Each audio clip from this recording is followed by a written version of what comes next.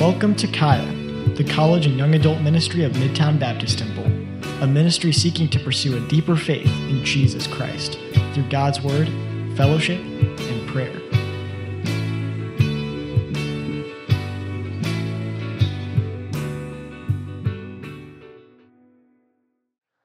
Father, again, we come to you and we want to hear your voice. We want to hear your truth.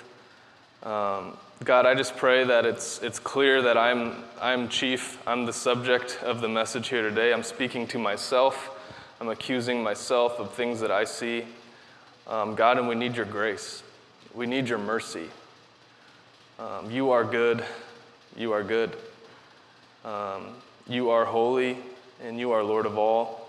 I pray that we would all leave here just having something that we can give to you, having something that confirms that we didn't come in here perfect, but we can leave here a little bit closer. In Jesus' name we pray. Amen. So without careful examination, we are all in danger of becoming Pharisees. Without careful examination, without looking at yourself, we're all in danger of being those guys that we just read about, the Pharisees. So, starting with key point 1, this is going to be coming from verse 7. Howbeit in vain do they worship me, teaching for doctrines the commandments of men. So that first point, the carnal Christian will profess Christ, but their worship does not count. And I just threw carnal Christian up. We're going to be talking about carnal Christian a lot, and this is kind of my picture of Pharisees. What I'm getting is they're in exact literal time, like they can't be carnal Christians because Jesus hadn't died yet.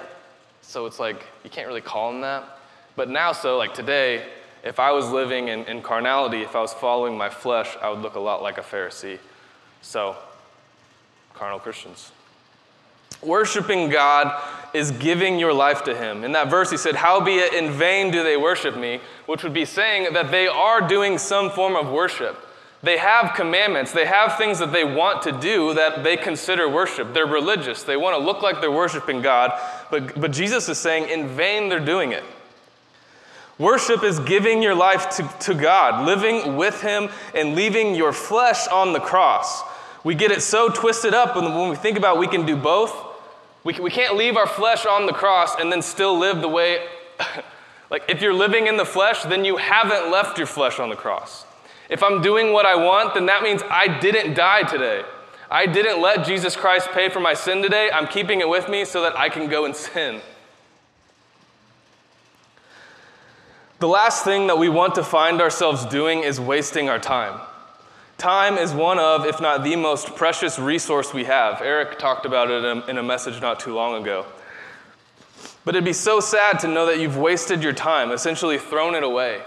You know, I used to think not too long ago that it's like, as soon as I get this next thing, or as soon as I'm done with this, then I'll have so much more time. Like, if I could just marry Havilah and not have to go date her all the time, then I'd have so much more time.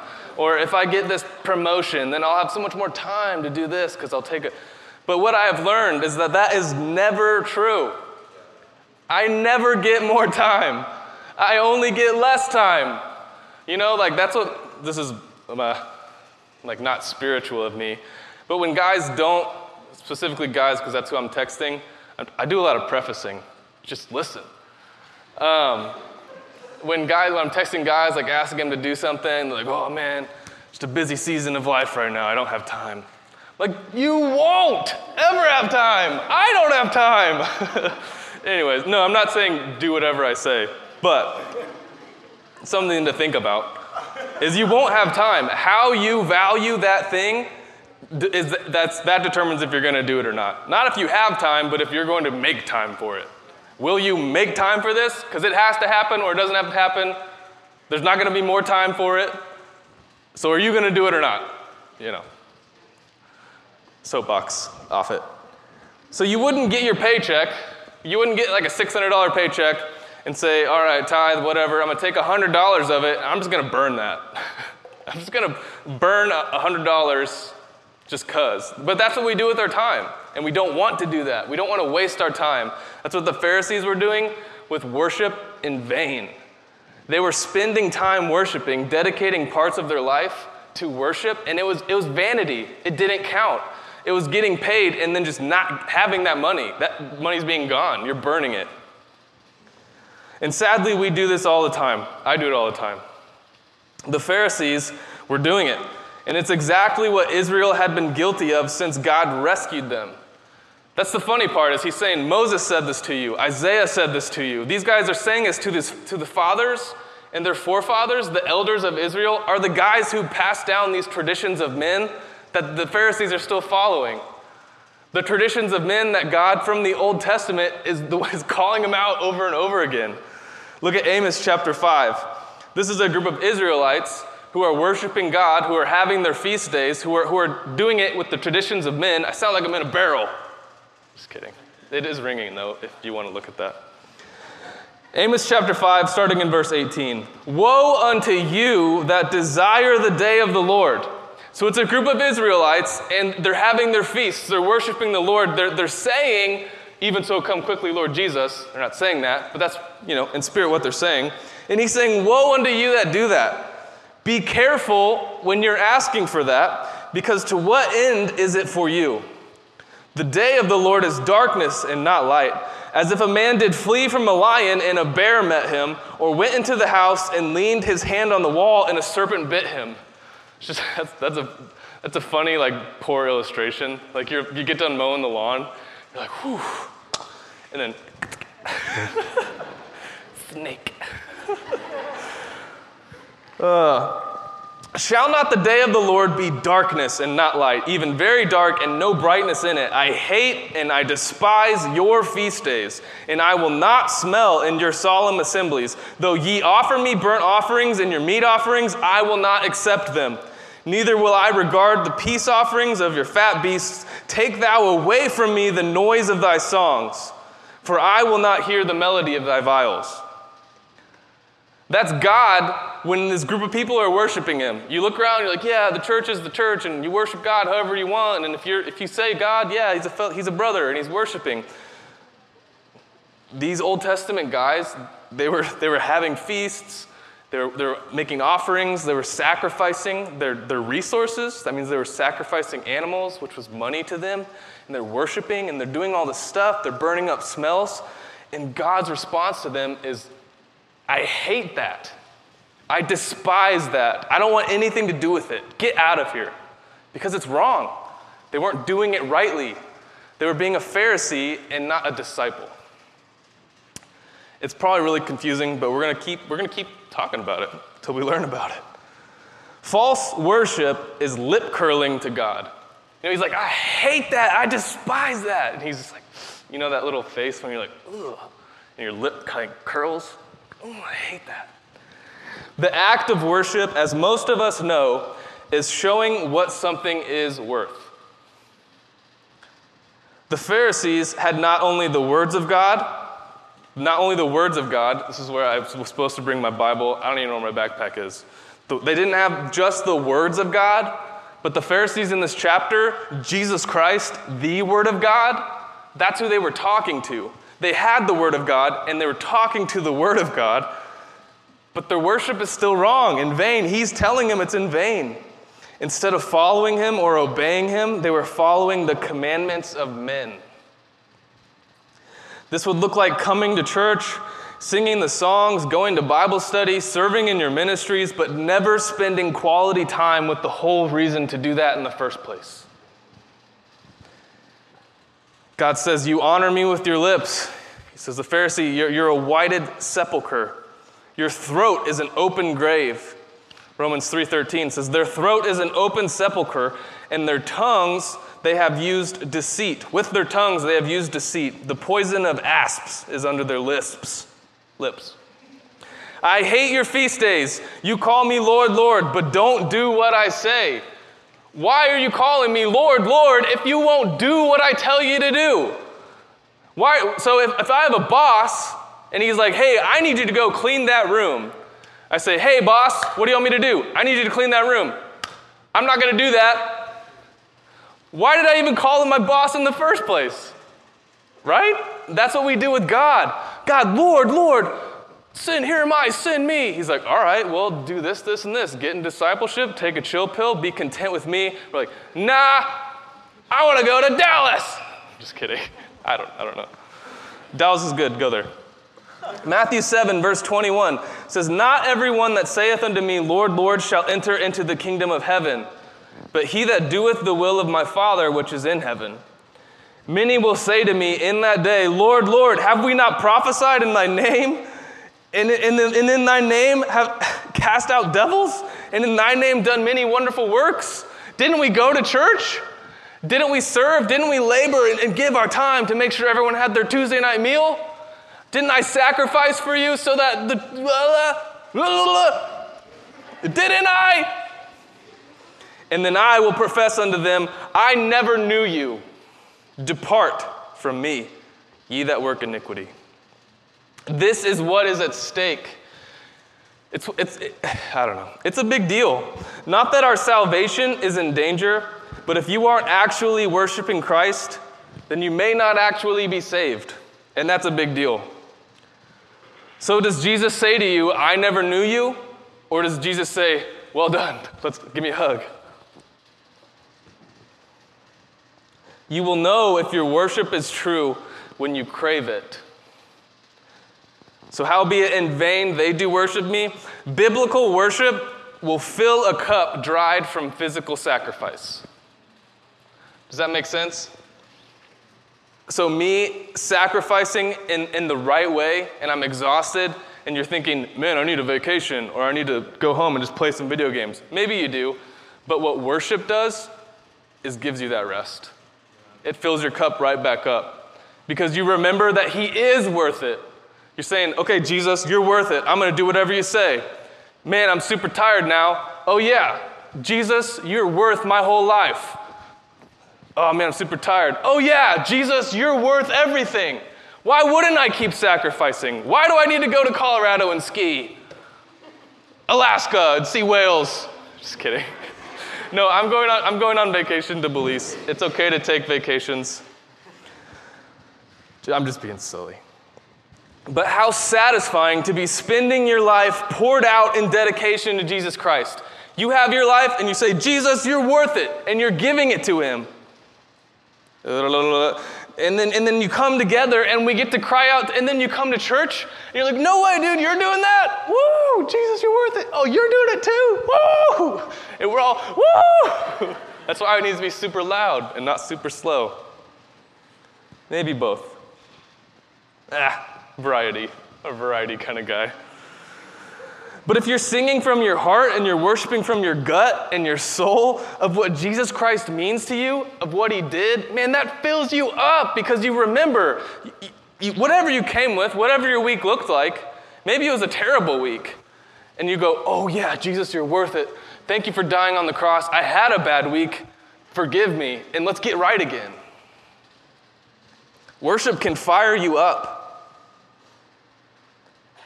Because he's worth it. You remember what Christ is worth, and knowing that you are giving it all to him because he's worth it.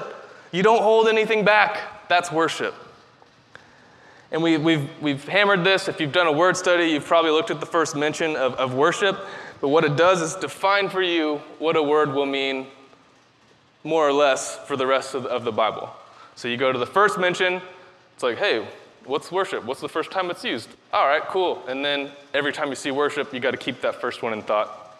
Pretty much, like 85% of the time. What's the stat? 85. Not that. I didn't know if somebody actually knew it, and they'd... All right, Genesis 22, verse 2.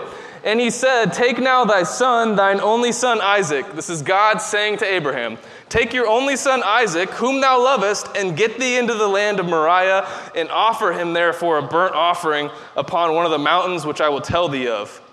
And Abraham rose up early in the morning, saddled his ass, and took 2 of his young men with him, and Isaac his son, and clave the wood for the burnt offering, and rose up, and went unto the place of which God had told him. This, putting it all into perspective, is God asking Abraham to go worship. What am I worth to you, Abraham? Am I worth this? Abraham immediately, yes, sir, I'll do whatever you say. His own son.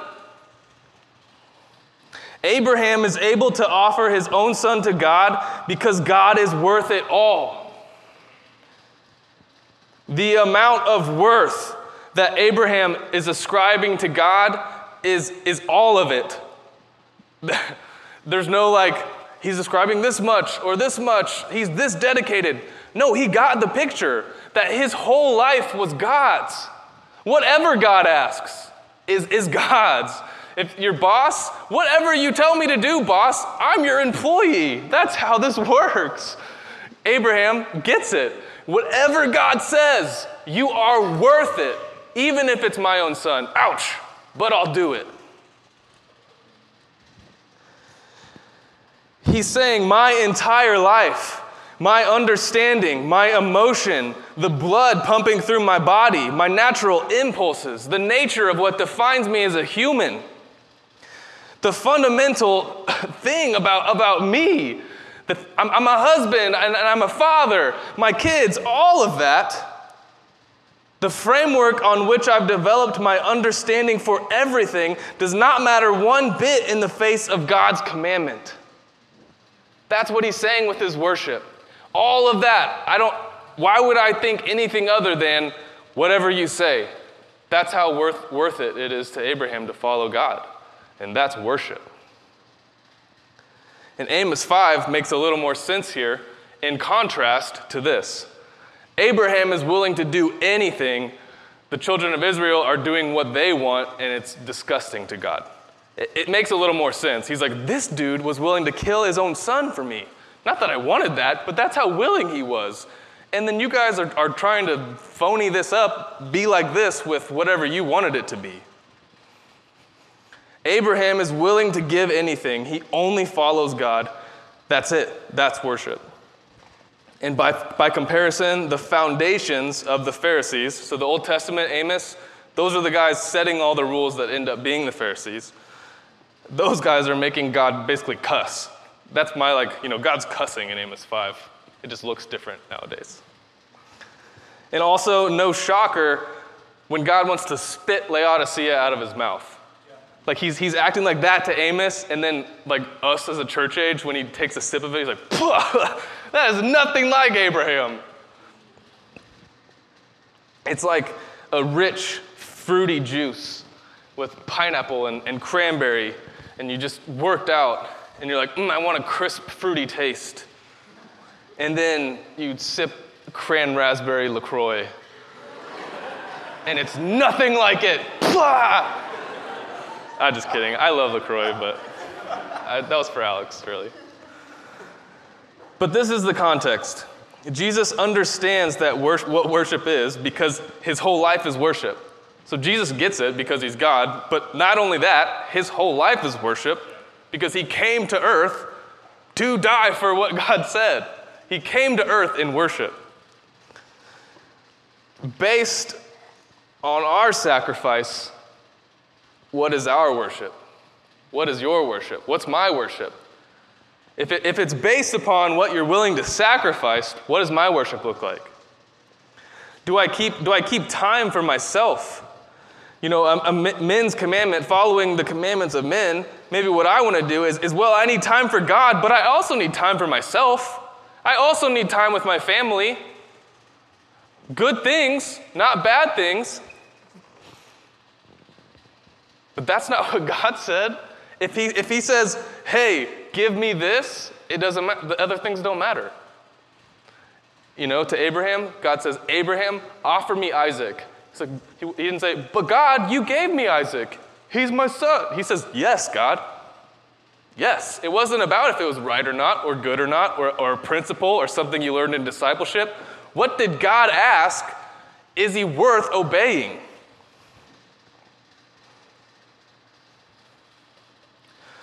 Yeah, so man's commandment, I need time for God. I need time for myself. I need time for my family. Okay, sacrifice your son. That's what God has to say to that. Do I keep my sins for myself? Man's commandment is, I'm a sinner, And I won't lose my salvation if I just scroll this explore page on Instagram. It's like that's not even the thing anymore. I don't even know what the thing is nowadays. What do you guys do that's secretly sin? I feel like Instagram stuff's like lame now. I don't know. Like my hair's getting gray and I don't know. But we still do that stuff. And I don't even know what girls do. Guys do that. So Romans 6:1, that's letting your sin abound. Letting your sin continue that grace may abound. I didn't write it down, so. Wyatt, what's Romans 6:1 say? We're starting over. Ashton, sorry, we're starting over. Okay, so do you keep your image? Men's commandment is that I am who I am, and this is how God made me. So I'm gonna wear what I want and be who I want and talk the little slang that I want. And I have a coworker who's from Blue Springs, decided that he wanted to have a Texas accent. So he just talks in a Texas accent. He's a blue collar guy, so it sounds like he's a part of the group. But everyone's like, dude, we know you're just pretending to have that accent. But is that the image that you want? I am who I am, and this is how God's made me. Philippians 3:7 says, but what things were gained to me, those counted I lost for Christ.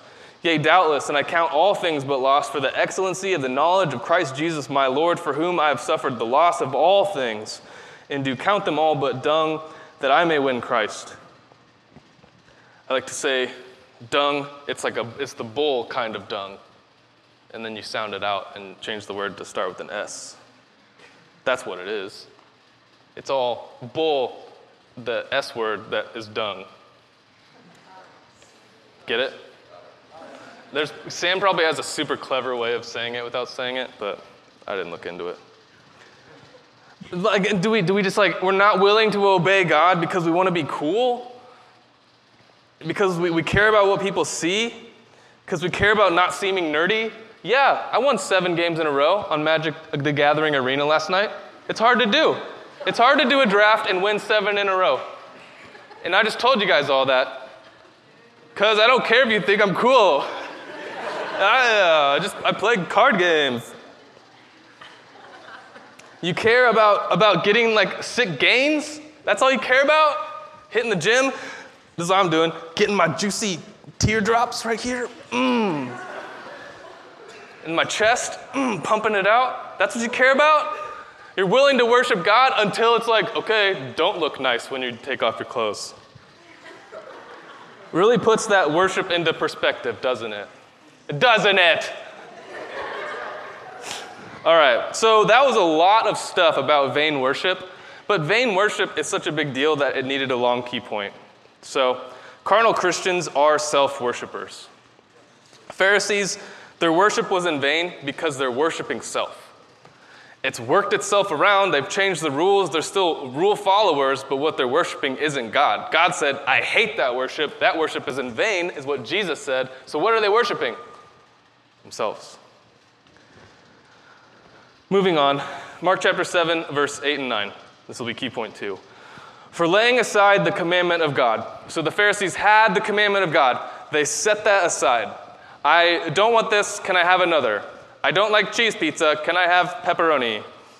Ye hold the tradition of men, as the washing of pots and cups and many such other like things you do. He's like, you have the commandment of God and you're talking about pots and cups and washing your hands?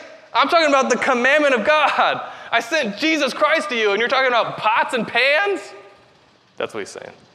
And he said unto them, full well ye reject the commandment of God, that ye may keep your own tradition. The carnal Christian rejects God for their own desires. Following the commandments of men is so common because it allows you to trick yourself into feeling like you're right and good. You think that you're in good standing with God. You think that you're worshiping. And you think that everything's all right. I'm a good guy. This is all great. I'm not out here doing bad stuff. You get to trick yourself into doing that. But really, you've just justified the things that you wanted to do, not left them behind and sought after what God wanted. That's all you did. God wanted you to do this. Hey, but I still want to do this. Let me find a form of religion that allows me to keep doing what I want, but feel like I'm worshiping God too. That's not what Jesus came for. That's not worship. That's not sacrifice your son for me. That's let me just do it the way I want to do. The carnal Christian really just wants the easy way. There's a subtle difference between efficiency and laziness. Where's Sam? There's a subtle difference. Efficiency is a mindset of this needs to be done. How can we get this done the best way to get it, keep it going? Like keep doing it. I need to be efficient. Laziness is I don't want to try hard, so how do I get it done? I don't know if it really worked. I tried to fit it in.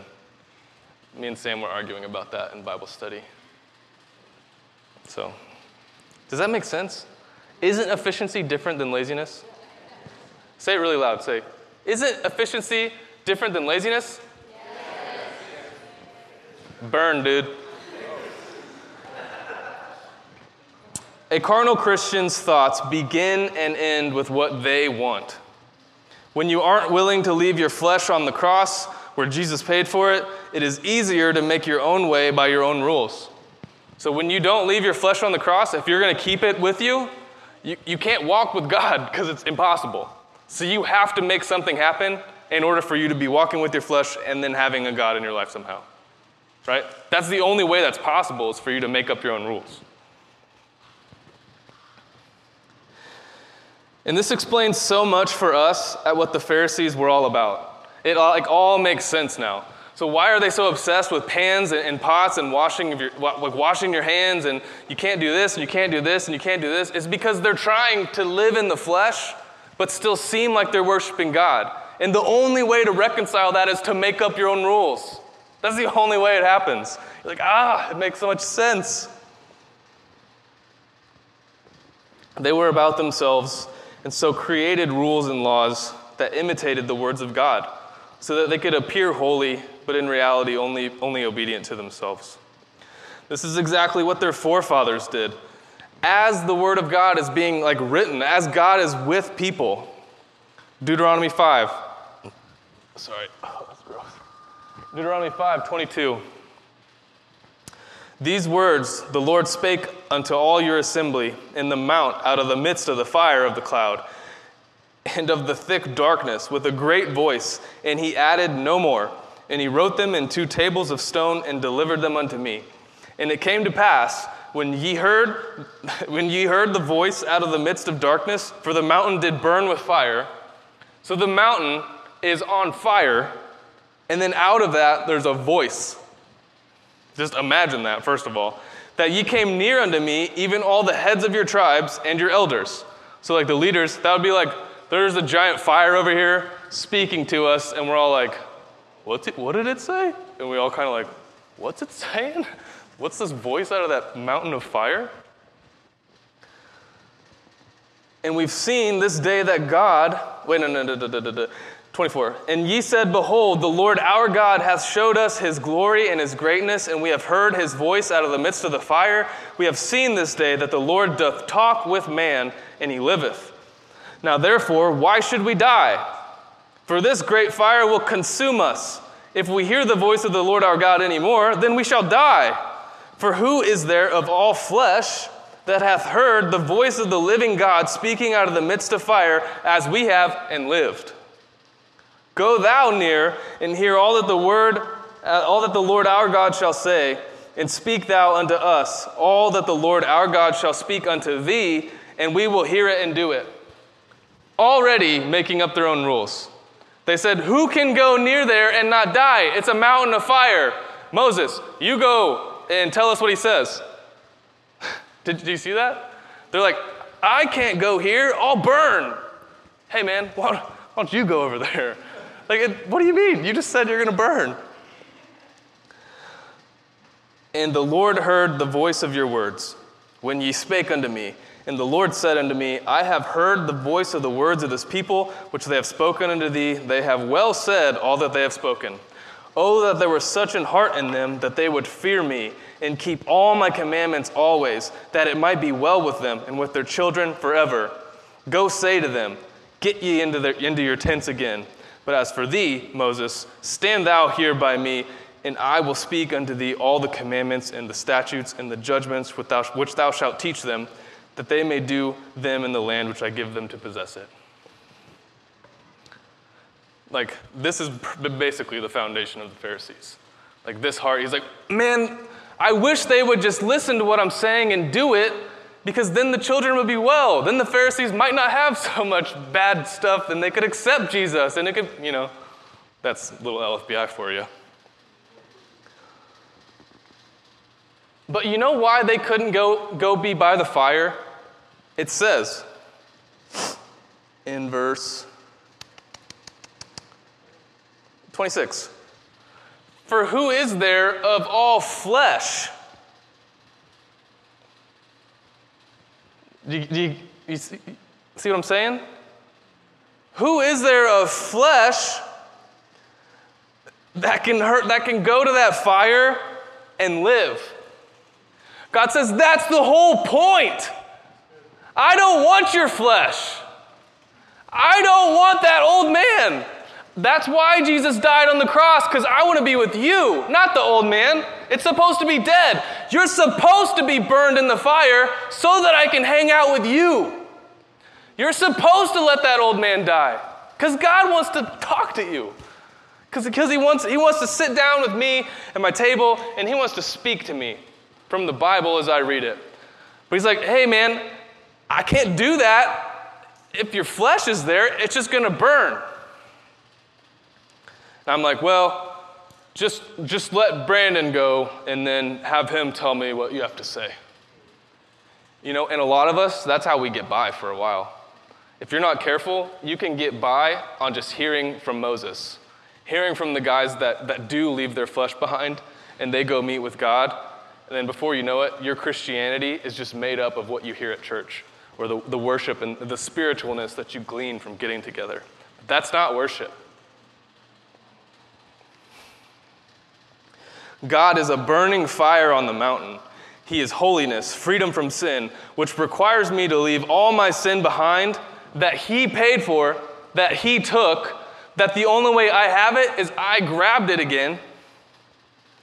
It's for me to leave that behind and go be with him. A true disciple has nothing to fear physically in the presence of God. There isn't any danger of losing something when everything is God's anyway. The Israelites had to begin the creation of their own commandments because they were not willing to lose anything to gain Christ. They weren't willing to. I'm not going to risk my flesh. I'm going to let Moses go talk to God. Colossians 3, Sam said it and we sang it and it's in here. Set your affections on things above, not on things of earth. You know how Abraham got to say yes to God asking him for his son? Because he wasn't a worldly-minded guy. Of course his son meant a lot to him. Of course my sons mean a lot to me. And it would be crazy for God to ask me to sacrifice them. Like, I don't know, but if he did, would I do it? Does it matter how I perceive? Maybe I sound like a crazy person now. You're like, whoa. You're getting a little crazy there. Don't say that stuff out loud. But if God asks you to do something, are you going to do it no matter what? Does it matter what I think about what God asked? What God asked?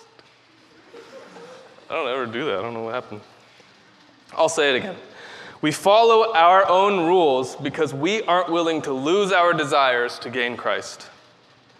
The Pharisees are always so ridiculous, but only when you gloss over how similar they are to the way we act. I've come to a place in life where seeing the Pharisees in the gospel isn't so much funny, it's very sobering. Because I know I'm at risk of being that dumb. I am that dumb. When you are holding on to yourself, your perspective, your goals, your wants, your opinions, your view, it will be easier for you to adapt God's word into your commandments, because that's already the pattern. My view, my understanding, my desires might as well be my commandments. You will always just be a carnal Christian until you allow the Word of God to transform your life. The Word of God and the Word of God.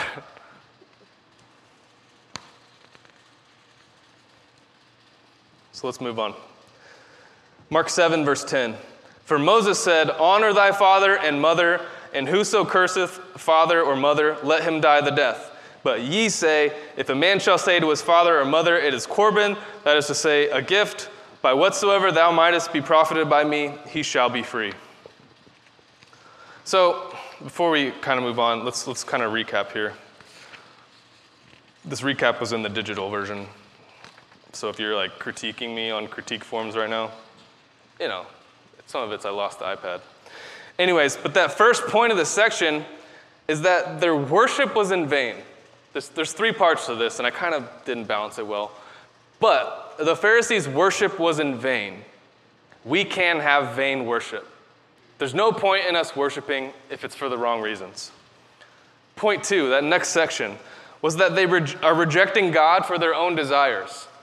So we're at risk of wasting our lives in vain worship, and we're doing it because we want what we want. And then this last point is that, you may be able to cover that up and not see it, not hear about it. Like, maybe you don't even know that you're doing it. You probably do. I don't know how you wouldn't. But carnal tenets, values, commandments, carnal rules, carnal things that I've established as the way I live my life lead to carnal actions which expose the carnal desires of your heart. A carnal mindset, a carnal heart will ultimately reveal itself. There isn't any point to trying to do both because you can't. You can't follow God and live a carnal life. Faking a walk with God is pretty difficult. And if someone pays attention, they can see it. And Corban in those verses would be the example. Because the way God set it up was here so that the mother and father are taken care of. Like it was a commandment of God that the children take care of their mother and father. And then how the commandments of men were exposed is that what they turned it into was, well, whatever I do for my mother and father, they should count it a blessing. It's like a subtle change, but it's like, hey, you do anything for your mom and dad, or, hey, just do what you feel like doing. That's the difference. This is the result of misplaced rules. The way God set something up versus the way man spelled it out. We think that we can do both at the same time. We think that we can live our lives and then come serve Jesus, but when we don't give him all that he's worth, when we follow our own rules to get what we want, no. What happens? You just get frustrated. You get in this loop of never moving forward. You're not satisfied in what you're doing. You get home from work and you're like, man, it just feels like, what's the point? Like, why am I even working? What's this life for? What am I doing?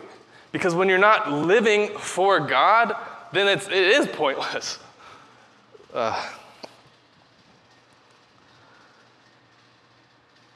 Because if I live the way I want, I'm just going to get my results, and they're worthless. Who cares what I wanted? You know that verse about a father and his gifts? What? If ye then being evil know how to give good gifts unto your children, how much more? You guys are acting like you kind of know it, but you're not sure. How much more will God do it? You just paraphrase. That's how you act like you know it. If you can conceive of how to be a good dad, how much more will God just be a perfect dad and blow your picture of it out of the water? Right? You get that it's completely different. So who cares? Or why would I want my kids to grow up the way I want them to? Why would I want that when I know the way God wants them to grow up is a bazillion times better and different and sees things I don't see and knows things I don't know? But no, man, I can't give it up. But no, man, that mountain's on fire and it'll hurt if I get too close because it's too hot. Just let Moses go. Just let Brandon go. Just let my Bible study leader go. He'll tell me what God has to say, and I'll keep doing what I can do. What's the big deal? Why can't I do both? Why can't I just do ministry, let other people evangelize, and then come home and sin? What's the cost? What's the point? Like, I'm not suffering. I'm still saved. I'm still going to heaven. Well, first of all, no servant can serve two masters, for either he will hate the one and love the other, or else he will hold the one and despise the other. What time are we supposed to be done? Okay, that's good. That's good. So you'll either love the one and despise the other. Ye cannot serve God and mammon. James 3:12, can the fig tree, my brethren, bear olive berries?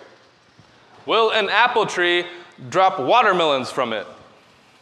No, because they grow separate places, first of all.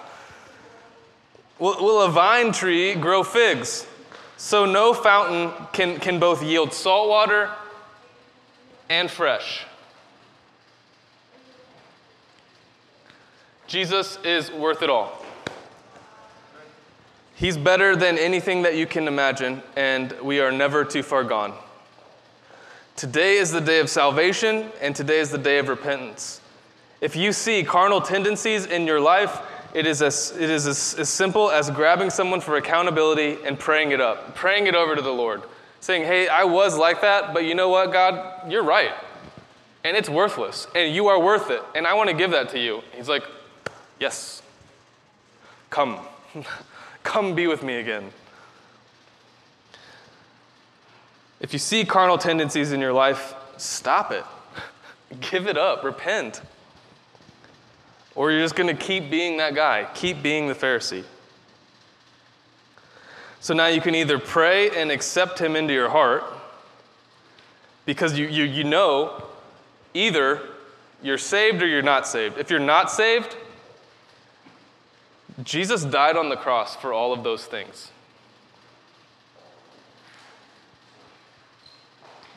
Your death, the sacrifice of the spotless lamb, was the only way to pay for my sin. It was the only way to pay for your sin. So you either pray and accept him into your heart, believe in him and what he did, and leave your life behind, leave it nailed up on the cross, just like he rose up from the grave, just like we rise up from the water in baptism, we can be raised in new life. I'm a sinner. I'm guilty. You're right, man. I do those things. I'm not willing to give up what Abraham, I'm not there. I'm like the Pharisees. All you got to do, boom, just like Jesus died, just like we're baptized, we take ourselves spiritually and we go down and we die with Jesus. That was the power of his death, taking your sins and dying for it. And all you say is, yep, I want to do that too. I believe in you. And it's dead. And then when you rise again, it's not the dead thing that rises. It's your spiritual man. You're one with Christ. And you definitely need to talk to somebody. I'm not trying to say the whole salvation thing right now. If you feel like you need to be saved, it's along those lines. And just grab somebody, and it's super easy. You just are praying that, and you're confessing your sin. Or you need to remember that sacrifice. You need to remember who God is. And all that you need to do is walk through that crucifixion in prayer. So think of your old man, your sin, your desires. Place them in the hands of Christ as he's nailed to the cross. The path you take, the goals you have, the money and the pride, the places you want your feet to go, you put them in the feet of Christ as they're nailed to the cross. Your thoughts and your mind and all the things that you want up here are in Christ's head as a crown of thorns, stabs it, kills it. And you allow it to be shoved down, and you allow that old man to die with Christ because he rose with a new body. And that's just like your salvation. You can rise. It's just like your repentance. Put that stuff back where it belongs, back where Jesus had it, and raise up a new man. Wash yourself of that stuff. Because he rose with a new body, and just like your salvation, you rise from the dead, no longer a captive to those things, but freed in the liberty and power of Christ overcoming it. He is so worth it, so we worship him. He did all that stuff for us, so we worship him. In honor of this gift and holiness and the righteousness of his words and actions and cause and the path, we follow him, letting him make the rules. So if the praise team could come up, we will close in worship. If you have, something to pray about, so if you recognize you don't have Jesus Christ, I encourage you to talk to somebody about it. And I did a poor job of telling you about how to get saved. But please grab somebody, because we need to talk about that. But if you also need to repent, please do that as well. You're never going to be able to do it if you keep feeling it and then ignoring it. It's just do it. You're still going to be wasting your time. You're still going to be burning that paycheck. You're still worshiping in vain unless you change the way you worship. So.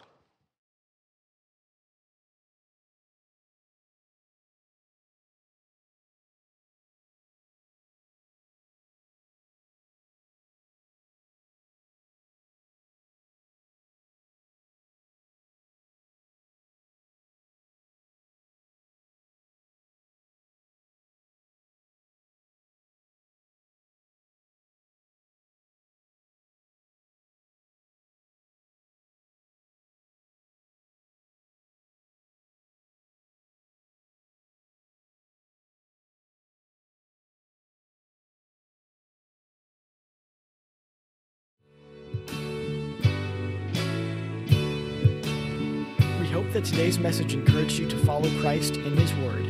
For more information about Kaya, for service times, and information about our disciple-making ministry, please visit our website at caya.liv.